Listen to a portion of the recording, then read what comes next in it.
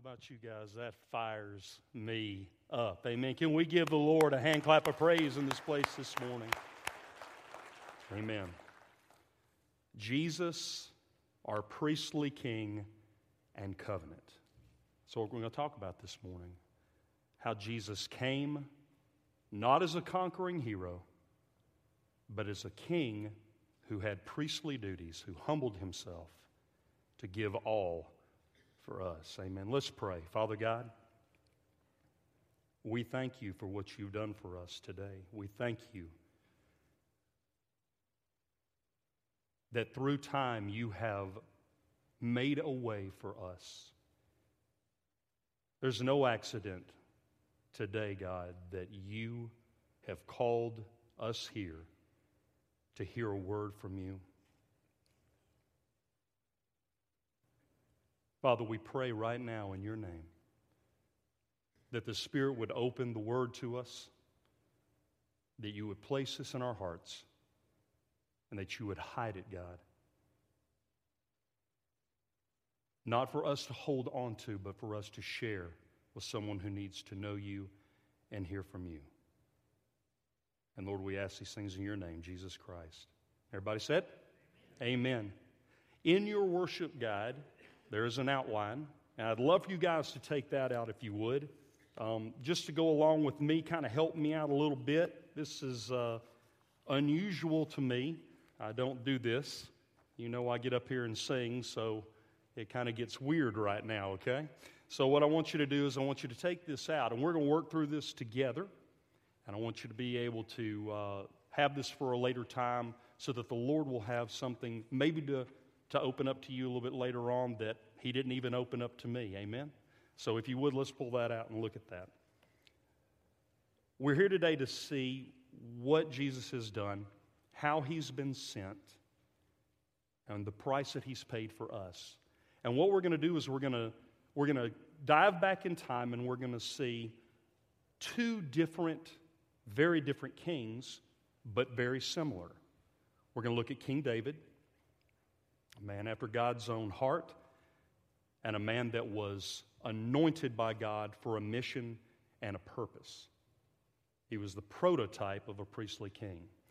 Then we're going to move to the New Testament, and we're going to see the culmination, the perfection of what that looks like. And it's an awesome, awesome trip through what God has done then and what he's going to do for us now through that. So if you would, turn in your Bible with me to 1 Chronicles. This is recorded in two different places. It's very important what we're looking at with David first, David under the Old Covenant. It's in 1 Chronicles chapter 1, and it's also in 2 Samuel. If it's recorded two times in the Bible and we read it in two different places, it's pretty important. So we're going to look at 1 Chronicles, and we're going to start off with our first bullet point. And David had an identity. He had an identity. In 1 Chronicles chapter 1, there's a chronology. There's a genealogy that takes us from the time that a promise and a covenant was given to Abraham and brought all the way down the line to David. It's not happenstance. It's not just the way it went about. It was ordained, preordained, and ordered by God. Number two, David was anointed. He was anointed for a task, anointed by God. What I want you guys to understand is that David was not the greatest of his family. He was the least of the sons that Jesse had. So when Samuel was brought to the house of Jesse to figure out, through the Spirit, who is going to be this king? Who is going to be the one who God has told me is going to take the place of Saul? At that time, Saul had displeased God. He had turned to himself. He had turned to his own ways, and he was not able to continue in the task that God had given him. It was taken from him, and it was to be given to a new king, a king that Samuel was going to be able to find out when he gets to the house of Jesse. Samuel was sent to the house of Jesse by the Lord to anoint the next king of Israel. He's a prototype of the priestly king to come. Samuel looks at each of Jesse's sons, but he's looking at the outward appearance of each one. And in his mind, as he is counting through each one, he's saying, surely this is God's anointed. He goes from the firstborn all the way through the sons. God's not telling him anything. This isn't the one. God's telling him, you're looking on the outside. I'm going to look on the inside. That's who I'm trying to find. So when Samuel gets there, he is going to have a sacrifice and a ceremony commemorating this time of finding the new king. And all of the other sons of Jesse are called in, except David. He's left in the field. So the one that's supposed to be anointed is not even part of the game. Keep in mind, guys, that when you are being called by God, it is not going to be a man that does it. Do not listen to the world. God sees the inside. He will be the one that raises you up. Amen? Let's read 1 Samuel 16, 13. This is, finally, David comes in. He's looking at him. It describes him as being a ruddy-faced, with really good-looking eyes. I don't know what that means, but obviously that kind of got his attention. But he said, Samuel took the horn of oil and anointed him in the midst of his brothers. So they were witnesses to this. Really, in their mind, they're thinking, it's probably me. It isn't going to be David, it's going to be me.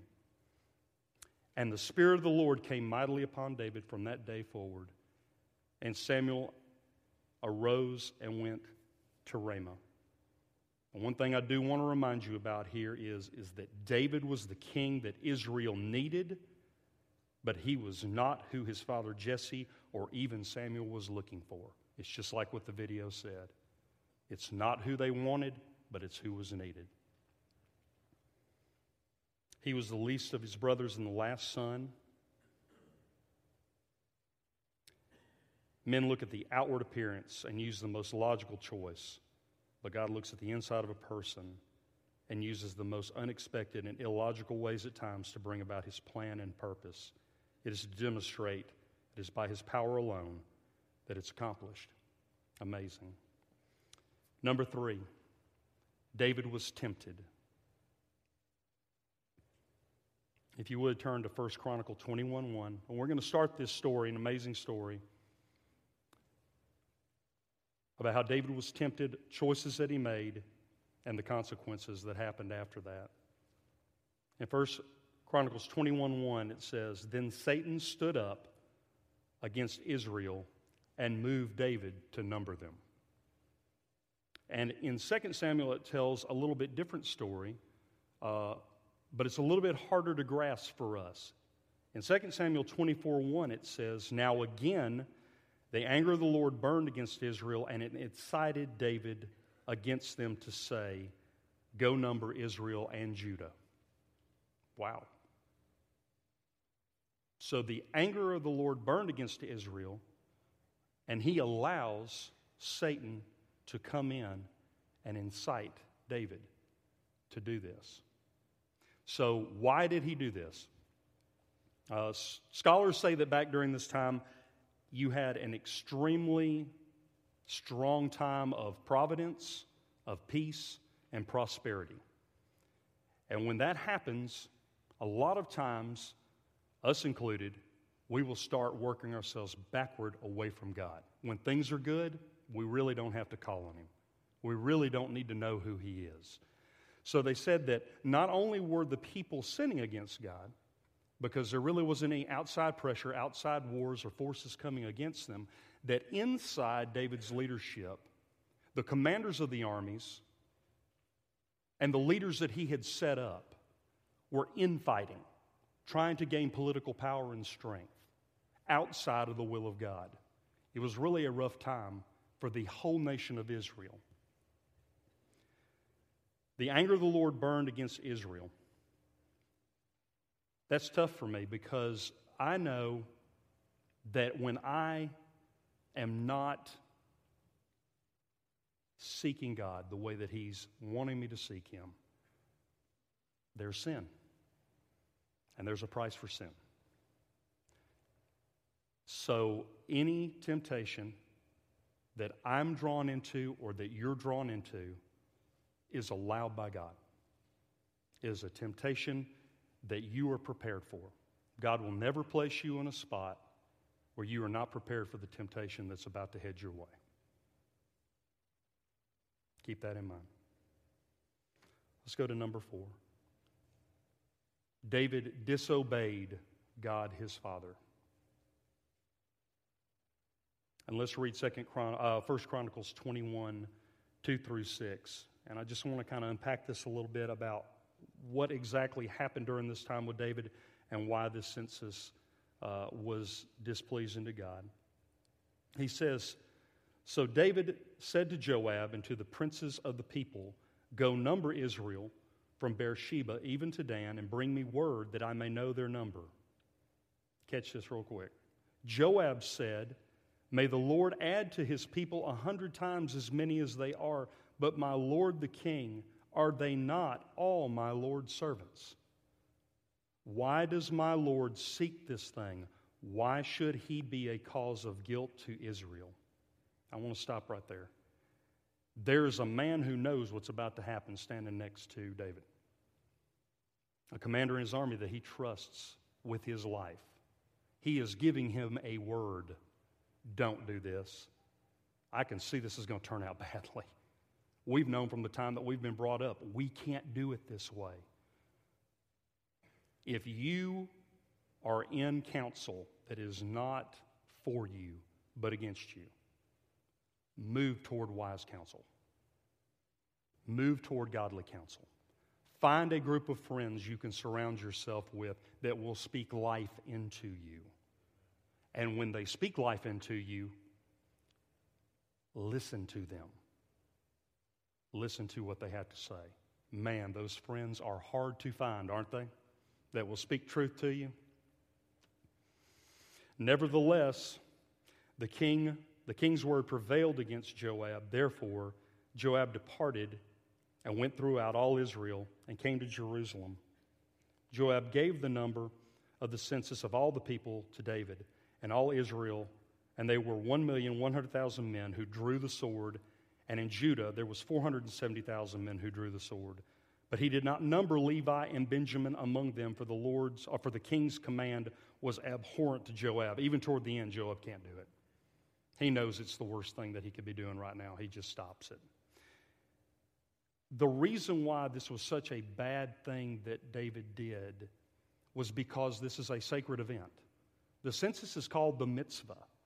The mitzvah is a time that the men would be able to give an offering to God, and it was very sacred, and it was given to Moses through God for the specific time and purpose of atonement for the nation of Israel.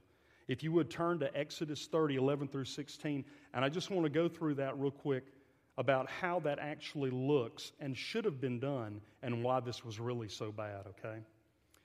In chapter 11, it says, "The Lord also spoke to Moses, saying, 'When you take a census of the sons of Israel to number them, then each of them shall give a ransom for himself to the Lord.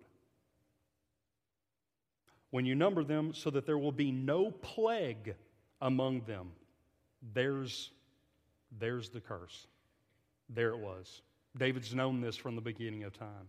He's been brought up in the Torah and the Talmud. He knows exactly what's going on in this situation, but he absolutely despises what his friend is telling him, and he disregards what the law is telling him to do.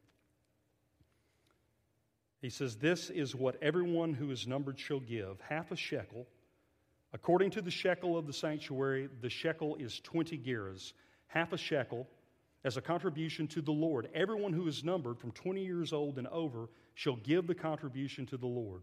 The rich shall not pay more, and the poor shall not pay less than the half shekel. When you give the contribution to the Lord to make atonement for yourselves, you shall take the atonement money from the sons of Israel and shall give it for the services of the tent meeting, that it may be a memorial for the sons of Israel before the Lord to make atonement for yourselves." They still practice the mitzvah. at the fast of Easter. It's such a sacred event that even though the sacrificial system has been broken down during the fast of Easter, every boy, man, 20 years or older, brings half a shekel to give to a charity. It's still happening today. I really love what it says in the Bible about the half shekel. What it tells me is every soul is the same to God. He plays no favorites. The rich man could not give more to gain more atonement. The poor man could not give less because there was a standard for the price, a ransom for himself, for his soul. How amazing is that? You cannot buy your way to anything. God sees it all the same. Every soul is precious to Him. Now, why this was so bad? When Satan tempted David, he tempted him in fear and he tempted him in pride. Why does he number the men of Israel? Does anybody guess? He wants to know how many guys can go to battle for him. He wants to know how much power in the flesh that he has. What does this look like? Can I beat the guy next to me? It is absolutely not what this census was for. Instead of retaining what he had been told all of his life, all of his teachings, all the way up through his childhood and to where he was now, he disregarded the power of God and he embraced the power of man. That's exactly why this plague is about to come on the nation of Israel. Number 5, there were consequences for Israel and David's actions. 1 Chronicles 21, 7 through 14 says this: God was displeased with this thing, so he struck Israel. And David said to God, I have sinned greatly in that I have done this thing, but now please take away the iniquity of your servant, for I have done very foolishly. The Lord spoke to Gad, David's seer. Gad is who wrote Chronicles.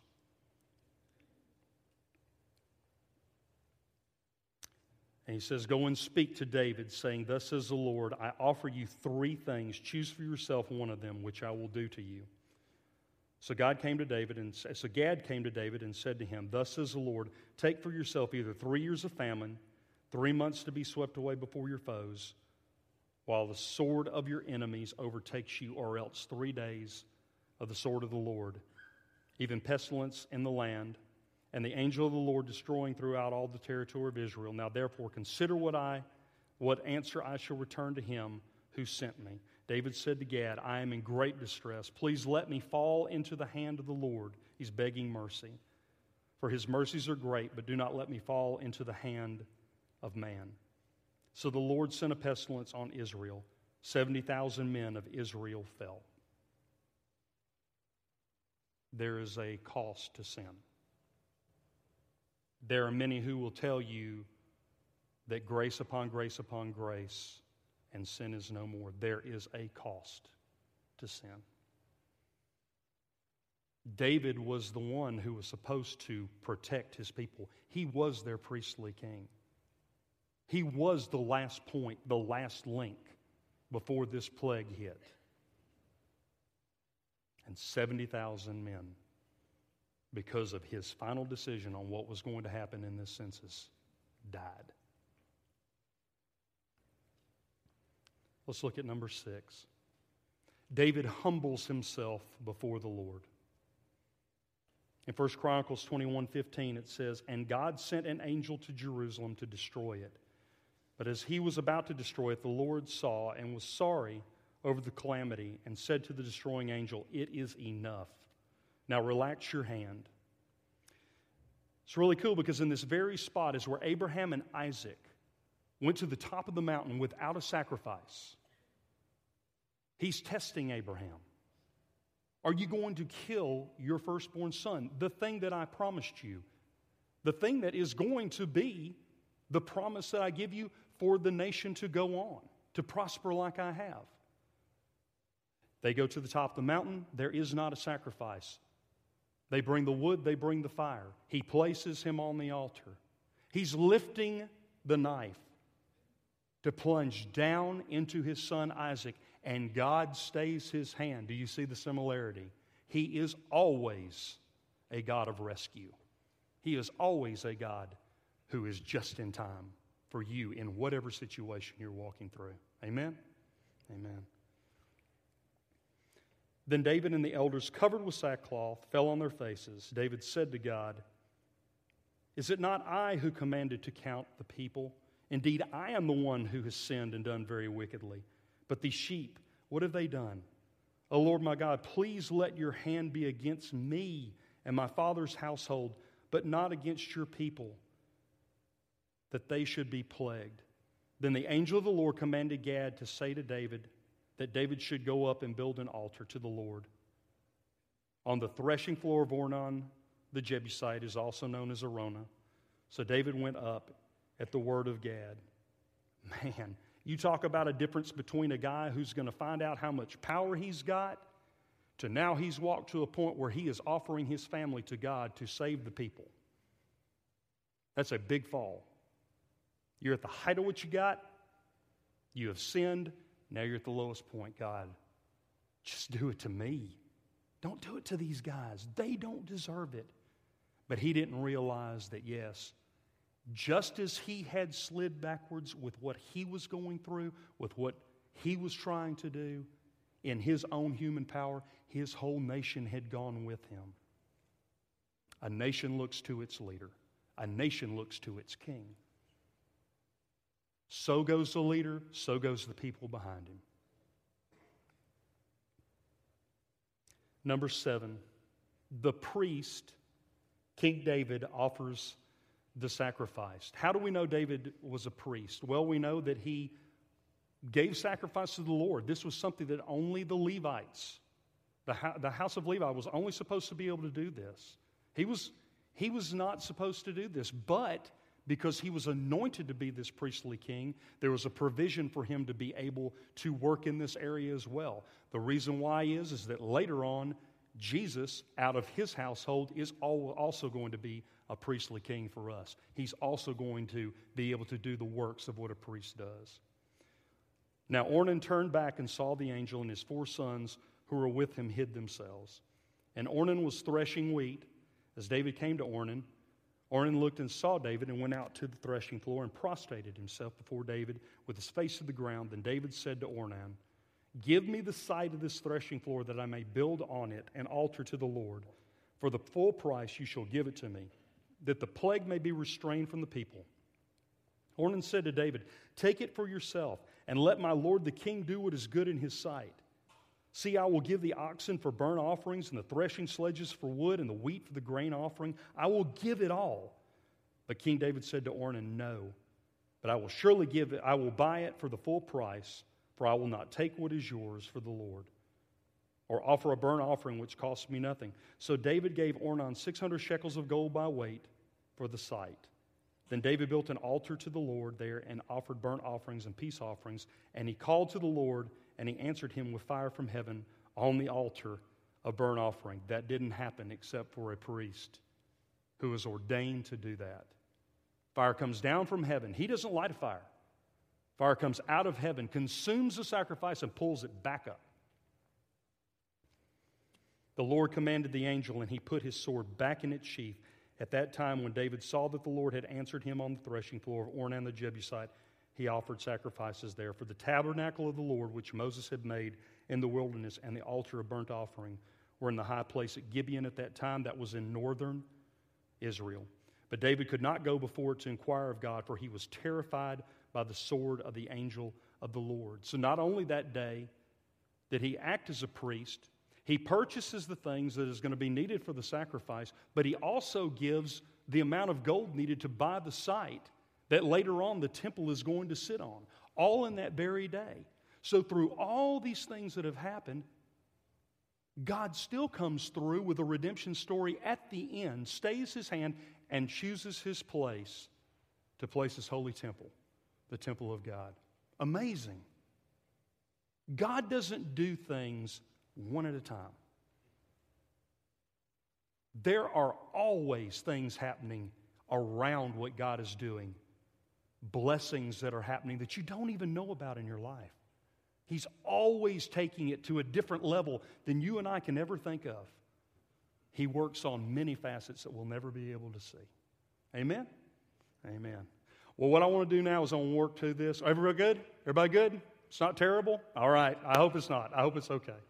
Jesus and the new covenant. This is the really great part of this whole story that God is telling.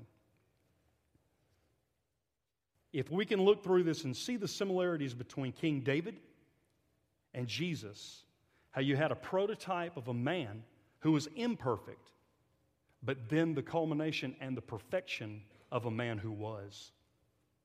The pointing down through the line, through the ages of a Savior in Jesus Christ. Number one, Jesus has an identity. So just as we saw in 1 Chronicle, in Matthew chapter 1, we take the chronology and the genealogy all the way back from the promise given through Abraham, through the house of David, and to Jesus. It's an amazing story. There's no way that this cannot be ordered by the hand of God. If Jesus is not our Savior and not the Son of God, there is no other candidate. When the temple was destroyed in AD 60, certain things had to happen in prophecy for that to be correct. Jesus is the only one who fits the mold. There are no others. I love my Jewish brothers. They're still looking for a Messiah. He's been here. His name is Jesus. You cannot take Daniel and the prophecies that happened to the cutting off point of the destroying of the temple in AD 60 and come up with anything else. He is the Messiah. He is the Son of God, and He is our Savior. Amen?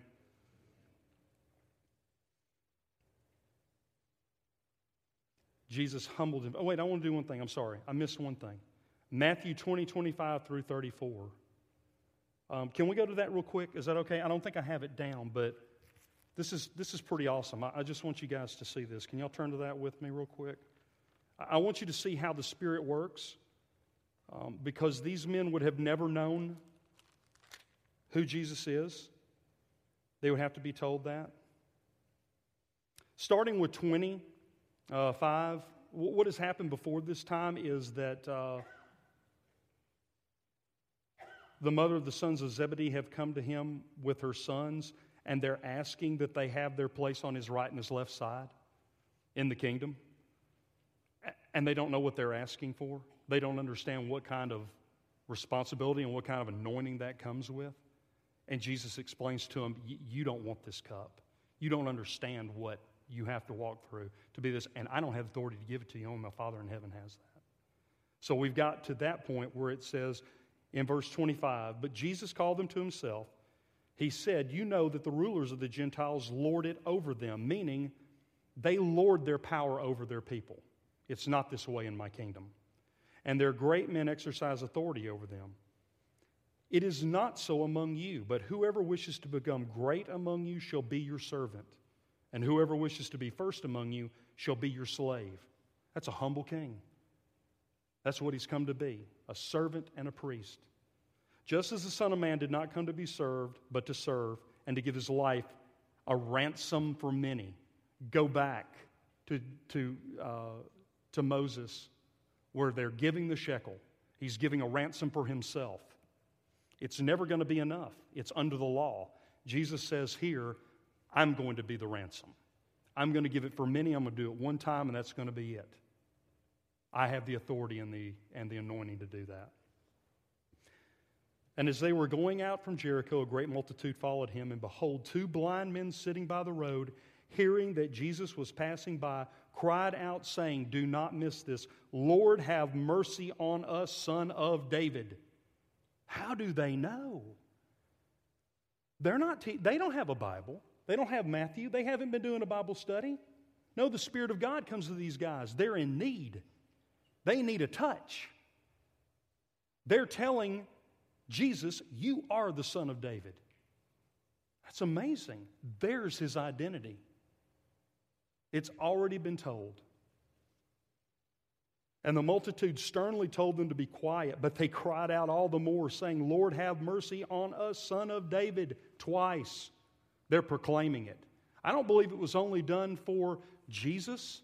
I believe it was done for all around, but I believe in the spiritual realm that the enemy knew, hey, this is being revealed. There are people getting this. I've got to figure this thing out. And Jesus stopped and called them and said, what do you wish me to do for you? They said to him, Lord, we want our eyes to be opened. And moved with compassion, Jesus touched their eyes, and immediately they received their sight and followed him. Wow. Absolutely awesome. Jesus humbled himself before his Father. Matthew 3:13 through 15. Then Jesus arrived from Galilee at the Jordan, coming to John to be baptized by him. But John tried to prevent him, saying, I have need to be baptized by you, and do you come to me? He's asking, I need to be baptized by you. Why are you coming to me to do this? But Jesus answered him, permit it at this time, for in this way it is fitting for us to fulfill all righteousness. Then he permitted him. Jesus humbled himself and is baptized. Why? He has no sin, no reason to be baptized. John sees the mismatch and says, please don't make me do this. It's not to be permitted. A man immersing God, his Savior. But the prophets proclaimed he would humble himself. He would be without sin, but like us. The takeaway here is that Jesus became like us, a man to endure all that we do, to take on the role of priest so that he could save us. In being baptized, he shows everyone, including the enemy, that he is humbling himself for the sacrifice he's going to face later. That's what he's doing. Jesus was anointed. After being baptized, Jesus came up immediately from the water, and behold, the heavens were opened, and he saw the Spirit of God descending as a dove and lighting on him. Another translation says that it transfigured him. It changed him. He was lit up with the Spirit of God. And behold, a voice out of the heavens said, this is my beloved Son, in whom I am well pleased. God promised to give a sign to John the Baptist that Jesus was Messiah. He gives two. The Spirit descending on Jesus and resting on him, and verbally from God himself from heaven. This is my Son in whom I am well pleased. Unbelievable how it's likened to David, the anointing. A man anointed David. God anoints Jesus. That's the difference. Jesus was tempted. Matthew 4:1 and 2. Then Jesus was led up by the Spirit into the wilderness to be tempted by the devil, and after he had fasted 40 days and 40 nights, he then became hungry. Jesus was led by the Spirit into temptation. Why? Why? Because God wants you to walk in the victory he's already won, and he's prepared you for it. God will lead you around the battles and the temptations that you are not ready for, but he will lead you into situations where you will have to choose. Am I going to trust in God, or am I going to trust in me? Listen to the Spirit. Trust in what he tells you. Jesus was obedient before God, his Father. Matthew 4:3 through 10 says, and the tempter came and said to him, if you are the Son of God, command that these stones become bread.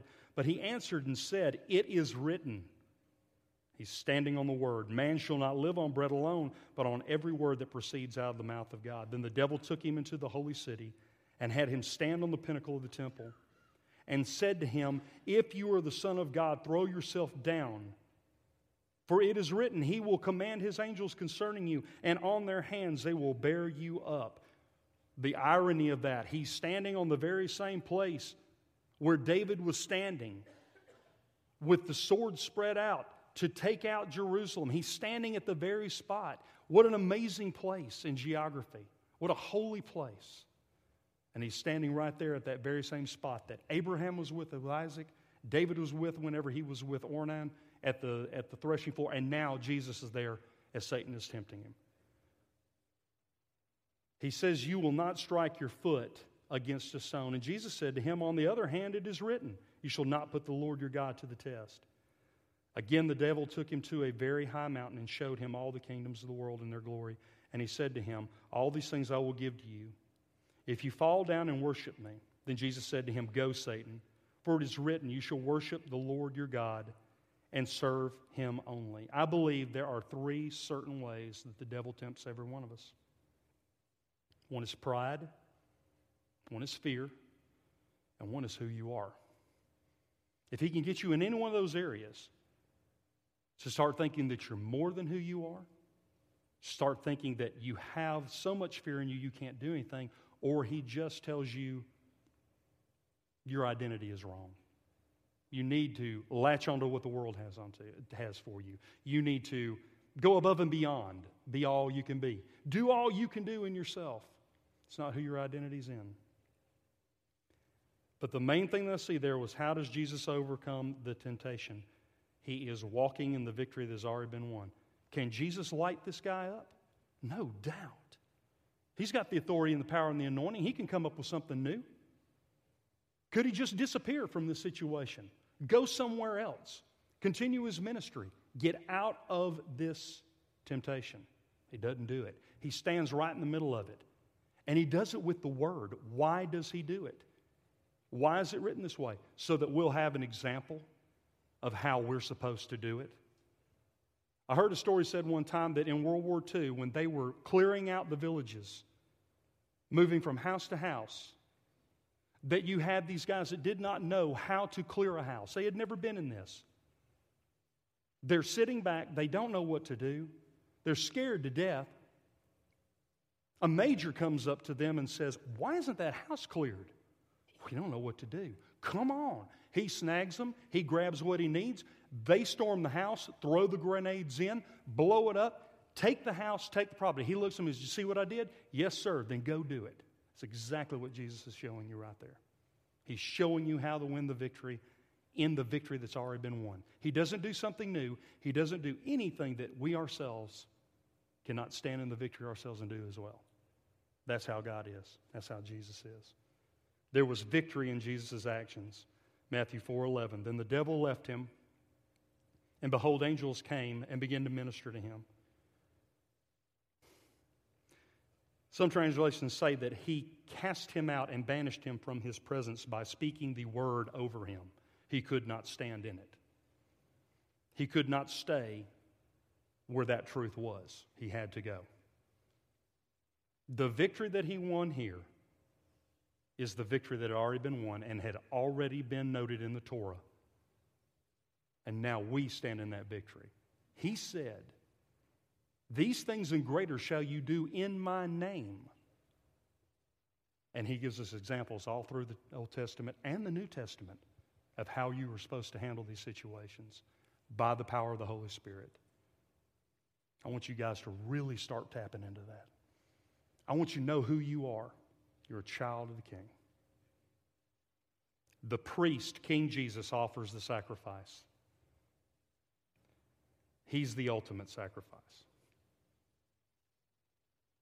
David bought the stuff he needed to place on an altar, and God accepted it.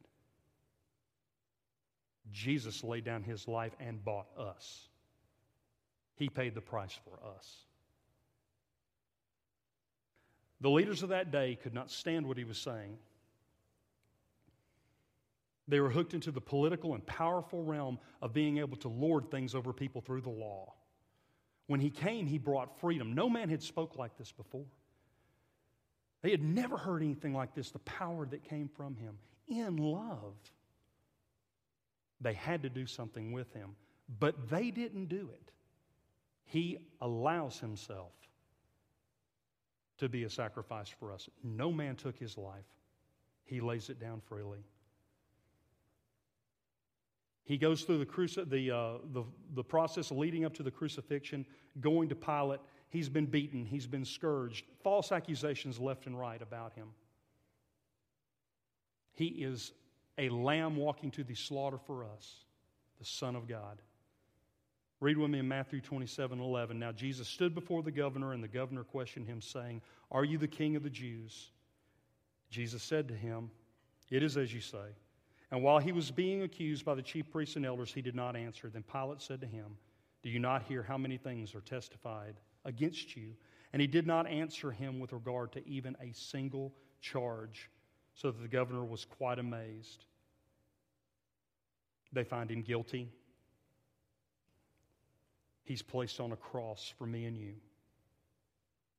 And then he yields himself up as a sacrifice for us. Verse 46, about the 9th hour, Jesus cried out with a loud voice, saying, Eli, Eli, lama sabachthani, that is, my God, why have you forsaken me? There was a separation between the Father and the Son. And I really believe this. I know that God could not embrace him like he was as being a sin offering for us, but I really believe that he was so separated and lonely in where he was, he knew he was going to have to walk through giving his life up in death on his own. And there was no comforter at that point. And he did that for us so that we would have a comforter. Amen. And Jesus cried out again with a loud voice and yielded up his spirit. No man took his life. The shepherd lays down his life willingly for his sheep, yielding up his life as a sacrifice for all, for you and for me. No one took it. He gave it willingly so that all might be saved. The greatest gift of all. A good man will die for his brother. A great man will die for a stranger. This man died for everyone so that we could know him. It is a story of rescue. It is a covenant for you. It is not written in some yellowing page on some distant scroll for a different person. It is for you. It started with the fall of man, when the consequences of sin took us to a place where we had to be rescued. It was a promise through Abraham and his son Isaac that there would be hope, that there would be a nation that would be raised up, that the world would look to. It was brought again when David was promised, your seed, the house of David, will continue to reign for eternity. It ended with a culmination, the perfection in the covenant with Jesus Christ, given the ultimate sacrifice for you and for me. I'm going to ask you to bow your heads, if you would. Have our band come up in place now.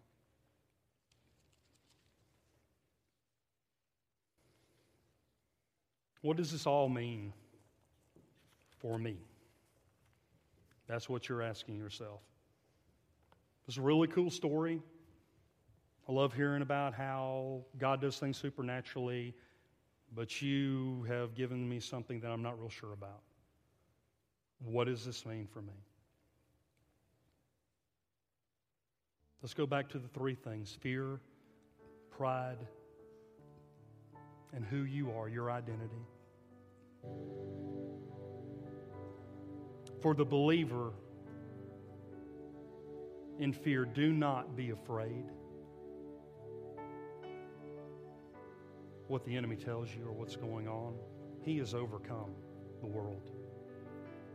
That's why he came.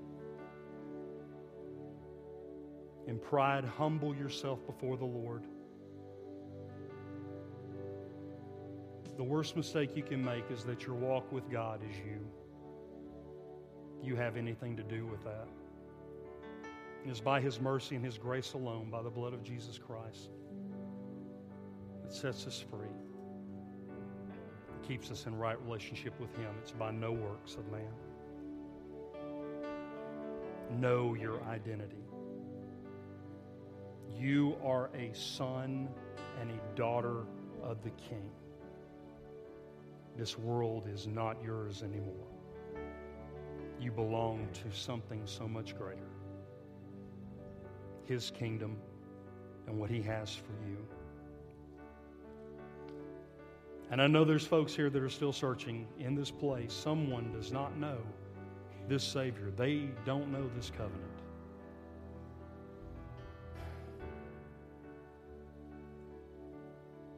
In your fear of what's going on around you, how is all this stuff going to work out? Why is my marriage falling apart? Why am I still addicted to this stuff? Know that there's a good Father who delights in His creation, and you are His creation. His perfect love breaks every bit of that, breaks all fear. In your pride, humble yourself before Him, before a loving Savior that came for you. Turn from your sin, the sin that holds you captive, and let Him free you. And you have an identity.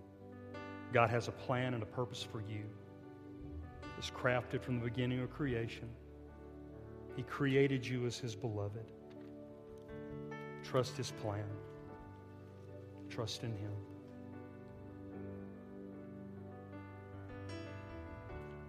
I want to say this prayer with every head bowed and every eye closed. I just want to pray this over someone who doesn't know the saving knowledge of Jesus Christ. Father, I pray right now that your Holy Spirit would permeate this place, that you would set free the captive, that your love would envelop and overflow hurt, pain, confusion, and loss that the world has heaped on. Father, right now we trust in you. We don't know all of this, but we know that there's something going on right now that can't be denied. It's not working for me on my own. I really need this Savior, Jesus. I really need to know His love, and I need to know He's real.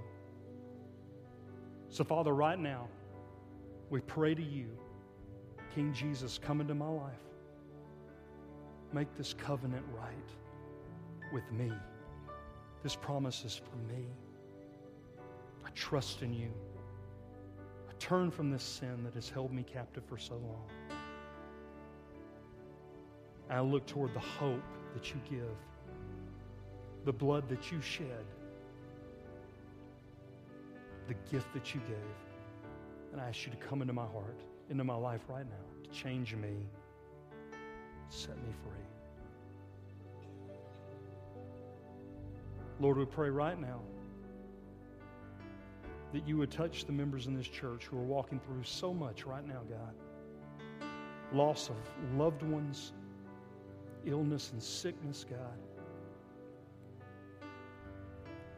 Turmoil within a family. A child turning their back on them as a mother or a father. Father, we pray for that. Lord, we thank you that you've been in this place today, that your truth has been given, that we can hold on to what you have for us. Lord, we love you and we praise you. And we ask these things in the name of Jesus Christ. Can we give him praise across this house? Amen. Guys, thank you for coming. It's been great being able to speak to you today. I just want to leave you with, he came as a king that nobody wanted, but he was exactly what everybody needed. Embrace him. Embrace who he is. He loves you so much. You guys have a great week. Love you guys. Let's praise him one more time across the house. Thank y'all.